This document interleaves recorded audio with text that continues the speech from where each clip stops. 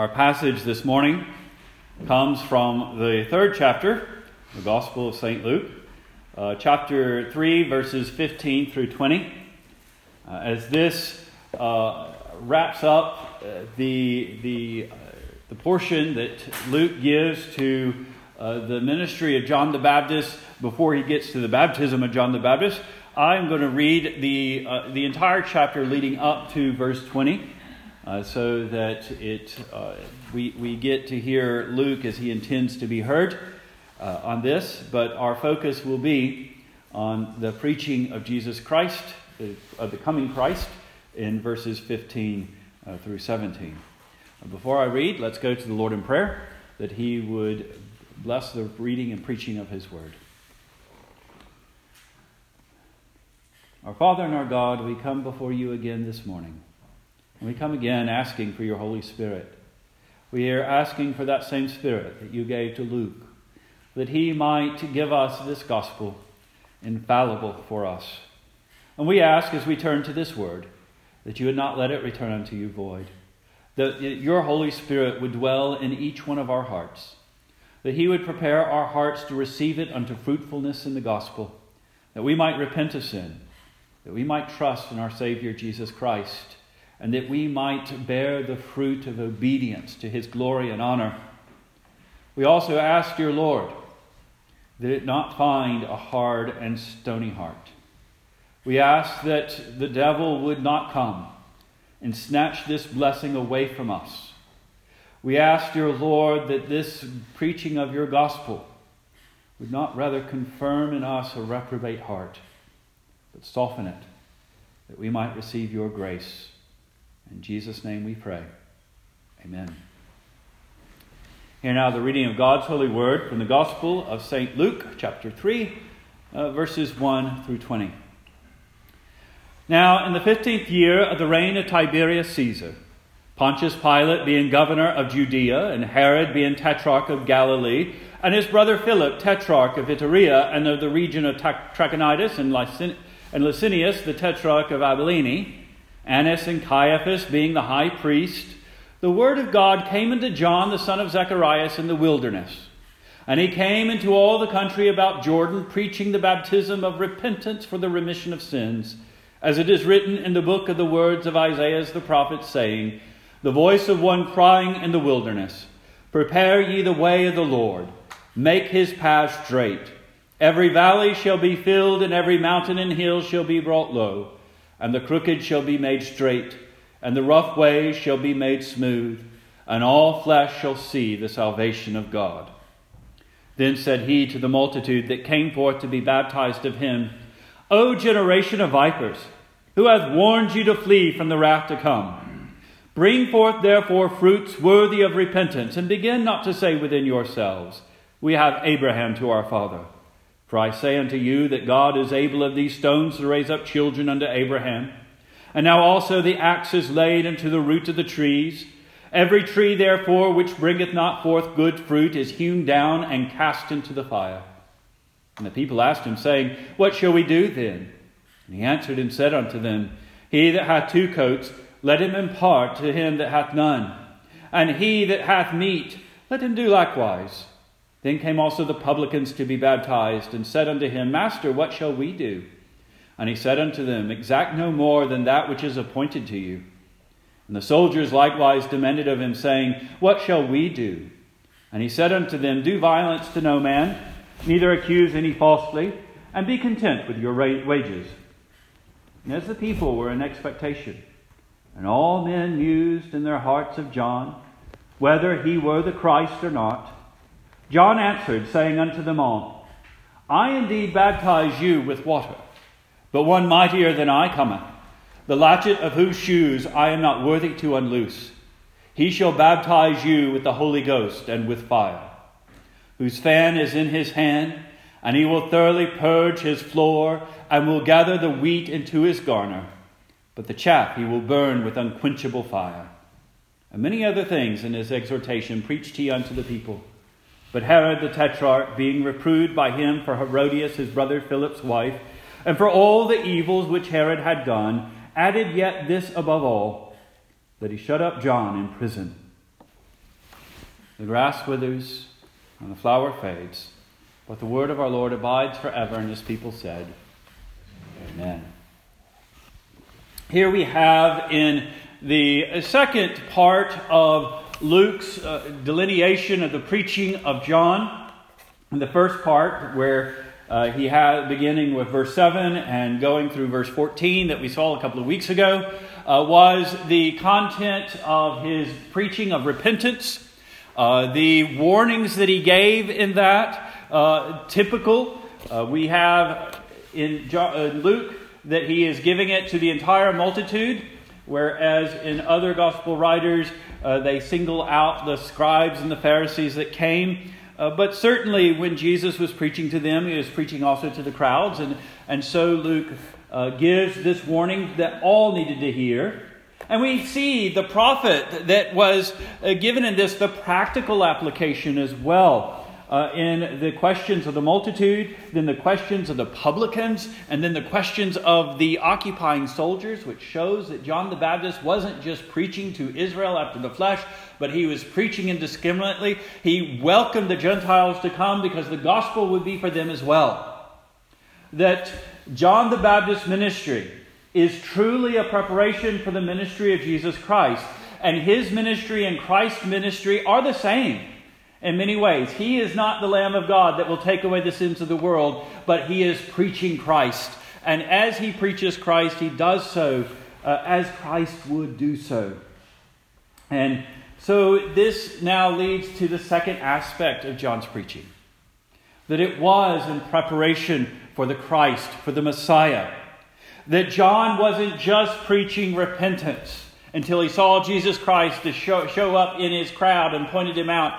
John knew that he was to be the forerunner. We see this in the revelation given to Zacharias, his father.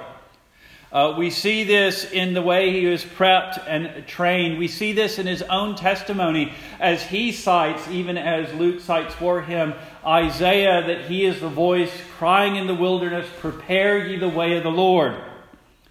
And so we come to John's testimony concerning the coming Christ. And we want to concentrate on that this morning. That's the verses we want to really focus on is verses 16 and 17. Although we will give an eye to the others as well. It should be noted, although it's not always made very emphatic, when he summarizes John's ministry in verse 18 and many other things in his exhortation, preached he unto the people. That word preached is literally evangelized. He, the people, he preached the gospel. And not just glad tidings generally and generically, but the gospel is what he preached. So, what is an aspect of his gospel? Well, as the people were pondering who he was, that we see in verse 15, and it is natural that they do so. They had not had one come and preach with such power and such boldness even before the Sadducees and Pharisees. He was one that was of the priestly caste. He was he's a son of a priest. He's the son of his mother, who is also of the line of Aaron. This was, as we remember reading in John, a very public birth attended with miracles. And certainly there were those there who knew the nativity of John the Baptist and were waiting for him to enter on into his ministry and anticipating something glorious and great that the Lord had not done in Israel for many centuries. And as he's preaching, it is natural that the question would arise, is this the Christ? The 70 weeks of Daniel have been fulfilled. The scepter has departed completely and fully from Judah. Now is the time that peace, the Shiloh, should enter in. The Messiah should come. Is this he? And of course, John denies it. One of the constant witnesses we have in the Gospels is that John denies that he is the Christ, but he is pointing to the Christ. And we see the description given. John tells us that the Christ that is coming is incomparable even to the greatest of prophets. In the first part of verse 16, he doesn't label himself as the greatest of prophets. That would be a little bit discongruous with the attitude of a prophet. But Jesus himself tells us that there was not one born among women greater than John amongst the prophets. And this John says, I baptize you with water, but one mightier than I cometh, the latchets of whose shoes I am not worthy to unloose. In the first century, the lowest of servants, the lowest on the totem pole of a servant of a great house, his job was to handle the feet and the sandals, the shoes of his master. John is saying, in the house and kingdom of God, I am not even worthy of that low estate. He is great. And the way he describes them, the two things that he brings forward, the positive thing that he is doing for his church, and then which is also positive for the church, but also the judgment that he exercises over the wicked. These things point to none other than God himself. That yes, the one that is coming after is mightier than he, for he is the divine Son. And the first of the great witnesses to that is that Jesus Christ baptizes not with water, but with the Holy Ghost and with fire. And these two sometimes are separated in our understanding. We'll after all, verse 17, the next verse speaks of judgment and ends also with a fire. And perhaps this is the same sort of thing, that Christ comes with the Holy Ghost for his people, but the fire judgment to those that refuse. But that's not the picture that the Greek won't allow that, because Holy Ghost and fire are put together. That there's a different unquenchable fire that is threatened against the wicked. So if you will not have the fire of holiness, you will have the fire of the wrath of God. But what is pictured here is that there's a different entirely way that the Lord Jesus Christ will bring in the grace. And it will be genuine grace. And it will be not just the gift of power, but it will be gift of God himself. The Holy Spirit will be poured out upon his church with fire. And this, by the way, is the chief sign of the fact that when Christ ascended up into heaven, he just didn't go up to heaven to enjoy the presence of his Father. He went up into heaven to reign, to rule, to exercise judgment. That we're not waiting for the kingdom of Christ to come in its fullness. The kingdom of Christ is already here. We're wanting it to expand and be actualized in the world, but Christ reigns as king.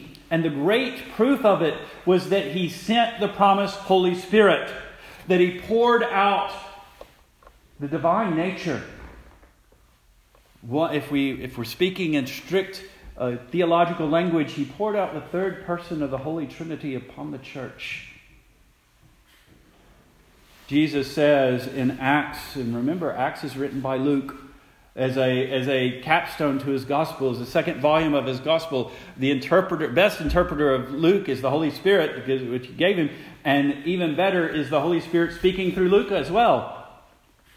And we see in Acts 1, verse 5, Christ speaking to his disciples, John truly baptized with water, but ye shall be baptized with the Holy Ghost not many days hence.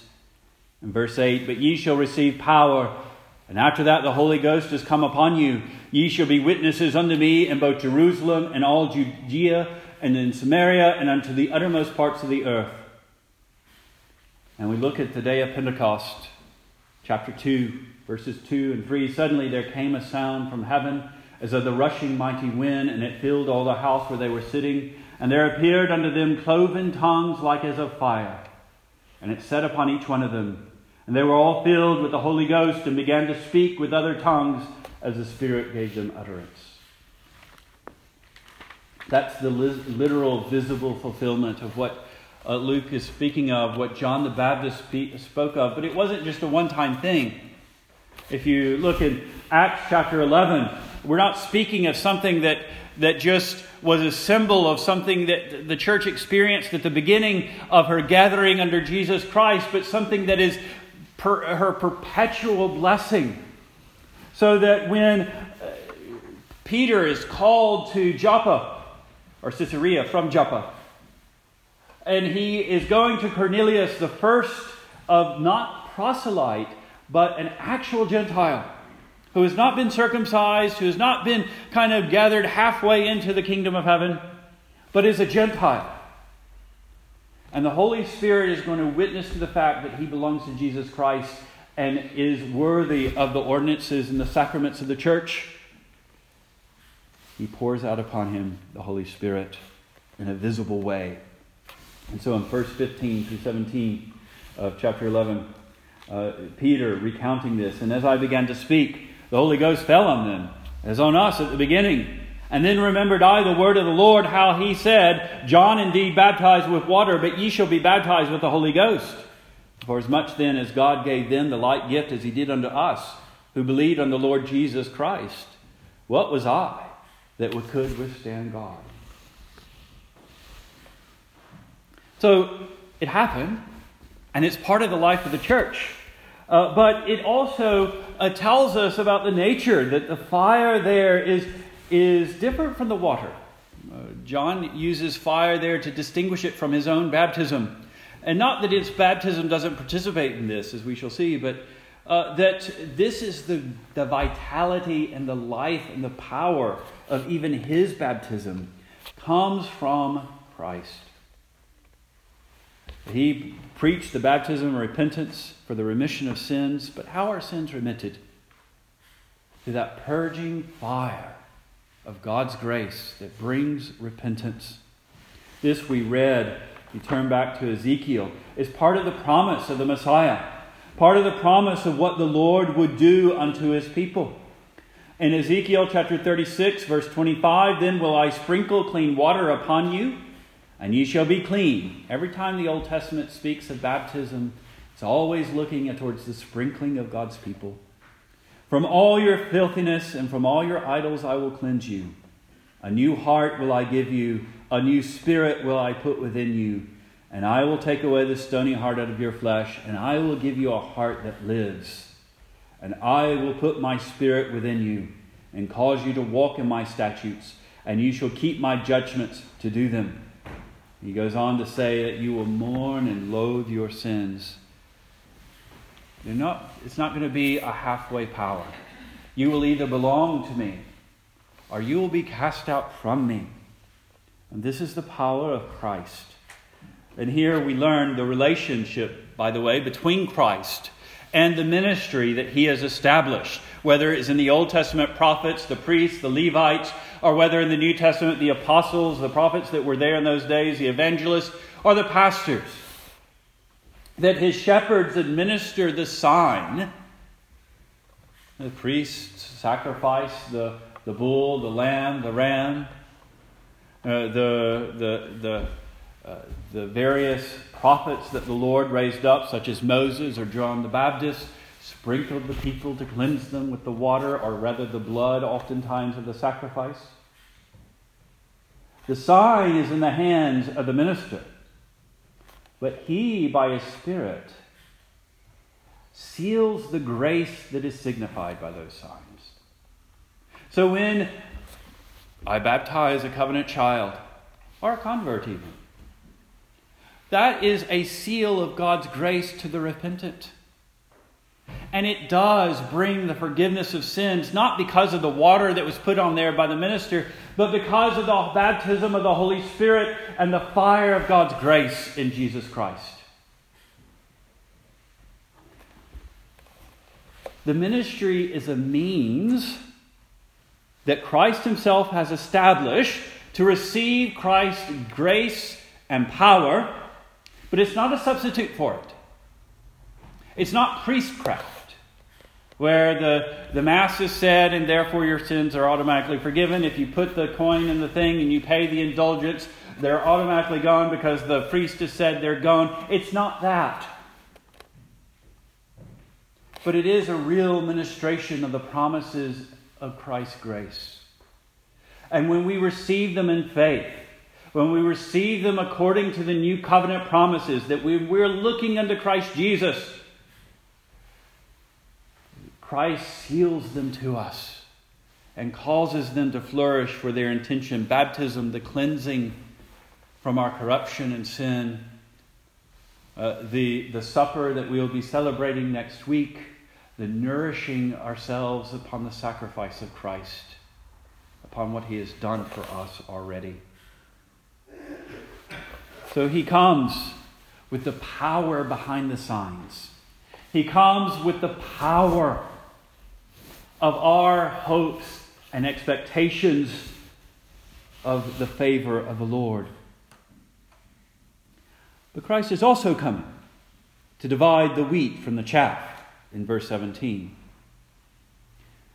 John says, his fan, which is his gospel preaching, the fan is in his hand, and he will thoroughly purge his floor, and will gather the wheat into the garner, and the chaff he will burn with fire unquenchable. There is the preparation and the separation, and then the securing of those which are his, and the utter destruction of all that's left. It's the way that the wheat was divided back in those days. It was cast up, it was fanned, there's a breeze created. The expectation was the chaff would be separated then from the heavier kernels that were valuable. And the refuse, there was no use for it. But this is not just a fire. It is an unquenchable fire. It is a fire that never ceases, which speaks to us of the eternal fires of hell. And this is one of the places where we establish that. It is not a pleasant thing to consider. But it is part of the role of Jesus Christ as Christ. We see this in Malachi chapter 3, verse 18, which is the prophecy of the work of the coming of the Christ, but also leads into the prophecy of the forerunner. Then shall ye return and discern between the righteous and the wicked, between him that serveth God and him that serveth him not. For behold, the day cometh, that shall burn as an oven, and all the proud, yea, all that do wickedly, shall be stubble. And the day that cometh shall burn them up, saith the Lord of hosts, that it shall leave them neither root nor branch. As John has already said, every tree, therefore, which bringeth not good fruit is hewn down and cast into the fire. Here he plants it even more particularly, because we will be under the judgment of Jesus Christ. And that fire of his wrath, if we do not seek his love and mercy, is unquenchable because of our sin, because of our condition. That the gospel gathers the elect and exposes the reprobate, exposes sinners. In John 3:18, just after Jesus says, for God so loved the world that he gave his only begotten Son, that whosoever believeth in him shall not perish but have everlasting life. He says this in verse 18, he that believeth on him is not condemned, but he that believeth not is already condemned, because he hath not believed on the name of the only begotten Son of God, where is mercy. Because we are already sinners. We are already corrupt. We are already children of wrath. It's not that God looks upon neutral blank slates and say, these I love and these I hate. He looks upon a detestable generation after generation after generation of those that have sought their own way and refused the God that has given them life, and has blasphemed his name and blasphemed all that is good and glorious. And in his mercy, he changes and rescues and delivers those whom he will have mercy on. And the rest are subject to the justice that they brought upon themselves. This is the teaching of Jesus Christ as well for all men. You look in Matthew 13, the parable of the sower. In Matthew 13, verse 36, Christ explaining that one, says, then Jesus sent the multitude away and went into the house, and his disciples came to him, saying, declare unto us the parable of the tares of the field. And he said unto them, he that soweth the good seed is the Son of Man. The field is the world, the good seed are the children of the kingdom. The tares are the children of the wicked one. The enemy soweth them is the devil, and the harvest is at the end of the world. The reapers are the angels, and therefore the tares are gathered and burnt in the fire, and so shall it be at the end of this world. The Son of Man shall send forth his angels, and they shall gather out of his kingdom all things that offend, and them which do iniquity, and shall cast them into the furnace of fire. And there shall be wailing and gnashing of teeth. Then the righteous shall shine forth as the sun in the kingdom of their Father. Who hath ears to hear, let him hear. Or we might also look at 2 Corinthians chapter 2, as Paul describes his gospel and the preaching of it.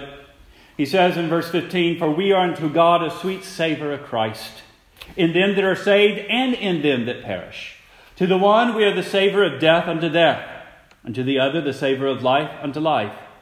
And who is sufficient for these things? For we are not as many which corrupt the word of God, but of sincerity, as of God, in the sight of God, speak we in Christ Jesus." That is the role of the gospel in the world, but it also, and is particularly true, of the role of the gospel in the visible church. Because John is not speaking generically here. He's speaking to Israel of the flesh, and there will come a winnowing. That there will come those, when those that consider themselves children of Abraham will be delineated by the Christ of God, the synagogue of Satan, which say they are Jews and are not.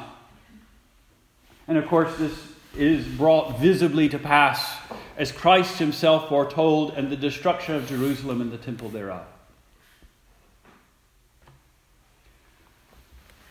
But it is a message for the church in all times, because it is certainly true then, it is certainly true today. As Paul warns the church in Romans chapter 11, yes, the natural branches were pulled off of the tree, of the root of his grace, and you were grafted in that were wild olives. But if they were cut off because of lack of faith, do you think you'll stand? No. We trust in Christ. And Christ is the branch, the vine, and we are the branches. And without faith in Jesus Christ, we're dead branches to be cut off and thrown into the fire. And this is a warning to us that are confident that we don't speak of it this way, that we have Abraham as our father. We speak of it as that we are members of Christ's church. We've made a decision for Christ so many years ago. Doesn't matter how that has affected us or changed us or been powerful in us at all. We think that because we declare ourselves to be Christians, then we are Christians, forgetting one of the things that Christ in his own preaching, Matthew 7, 21 to 23, said that there would be those that call on his name at the end of time, that he will say, "Depart from me, you workers of iniquity, I never knew you." And the parable of the sheep and the goats implies that there are goats within the sheep, the flock of God's pasture. And we have to be reminded of that and warned of it, that we might not rest upon our hypocrisy till it's too late, but that we might realize it, repent of it, and find God's goodness and grace.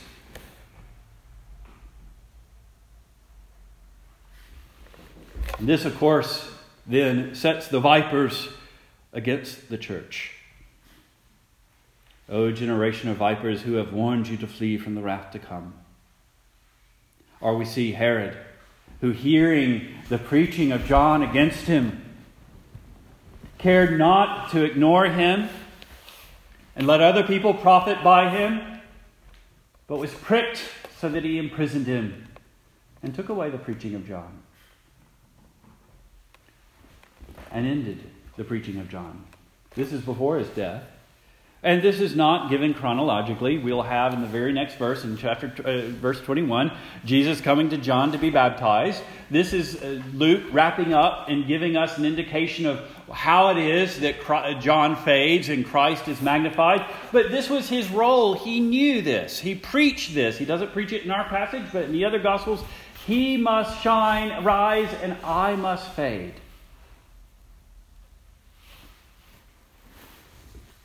Because he's making a way for his Savior. And what this teaches us, the Lord doesn't execute his decrees in ways that seem efficient to us. You know that there are setbacks if Christ is coming as the great judge that separates the wheat from the chaff, as he's the one that gives power to his people. How is it that Herod, a godless man, can come and shut up the preaching of God's word, can take the lamp of God and put it under a bushel, hide it from the world? How is it like that God would permit such things? And the atheists and the infidels often bring this to charge against us, because they would have God be efficient like a machine. God doesn't exercise his decrees, according to our views at least, of efficiency. I don't know. He has not revealed it to us whether he uses efficiency at all. But certainly from our perspective, it's not. But, machines are not masters of mankind. Machines are tools of mankind.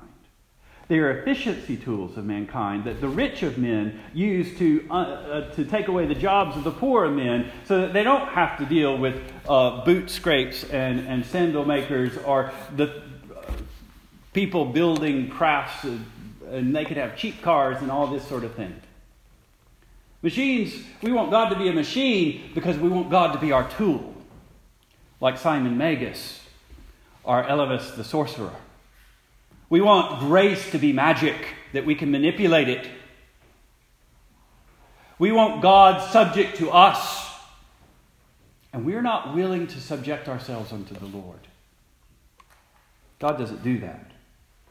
But one of the reasons why he does allow a Herod to come in and seemingly put a stop to the work of the kingdom of heaven is because he is actually executing his judgments. He gives space to the reprobate so that they can kindle even hotter their eternal fire.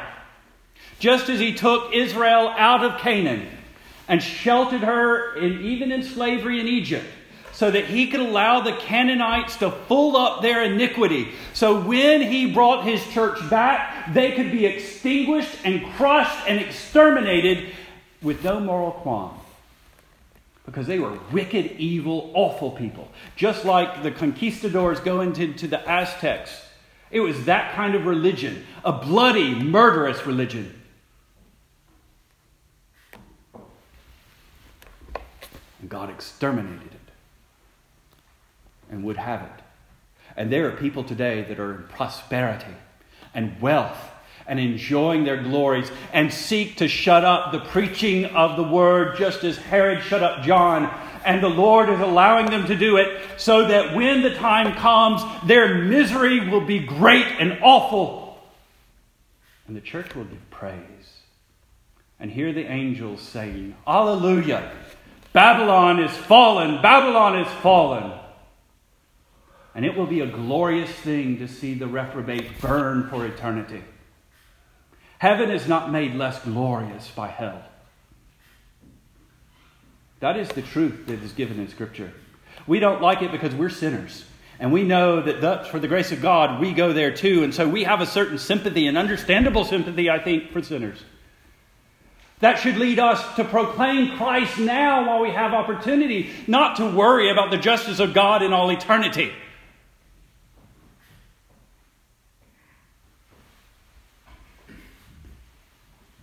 Lessons for us, to bring it back a little bit.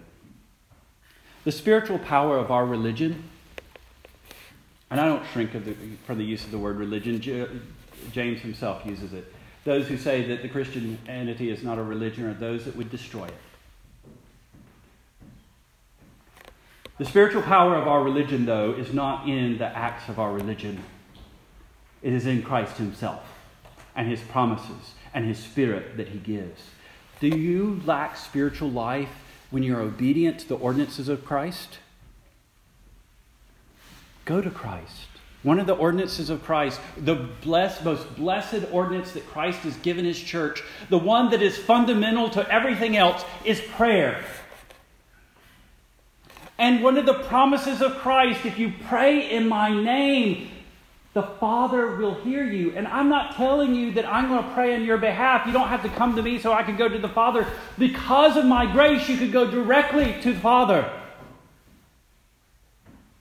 How many times have we availed ourselves of that? How many times have we left the service of God and said, I just didn't feel the Spirit today? Well, shame on you. Pray.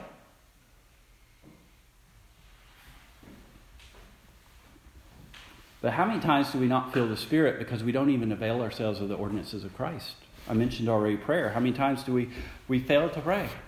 How many times do we give inattention to the Word of God as the proclamation of God's Word? That this is what is being proclaimed to you is just as what John the Baptist proclaimed to the people gathered around him. The message of Christ, the Word of Christ. Avail yourselves of it. The sacraments that we'll be looking at next week, some of you will take it as just the stale cracker and the juice. And you might think on Christ's death and that sort of thing. But you won't look at it in the eyes of faith and the promises of Christ. This is my body, this is my blood. And participate in that one sacrifice that Jesus did. Consider it the covenant feast that comes out of that sacrifice, new and fresh, every time it's celebrated. As if Christ just now laid down his life for you. And receive it with that joy. And the bond of union one to each other, and then we will go forth praising him for the one that baptizes the church in spirit and in fire. We will know his reality and know his life. All our good, all the blessings that we receive in the church, outside of the church, all come from Christ. Everything else is mere sign and signification. That's the blessing, but Christ also has no truck with sin. That's also the lesson of the gospel. He's coming to rescue you from sin because he cannot tolerate sin. He's merciful to you because he knows that if he isn't, you are completely and utterly undone. His peace is the peace of conquest. And when we call out to him as Savior, we are also calling out to him as Lord. He has won us. He is our King.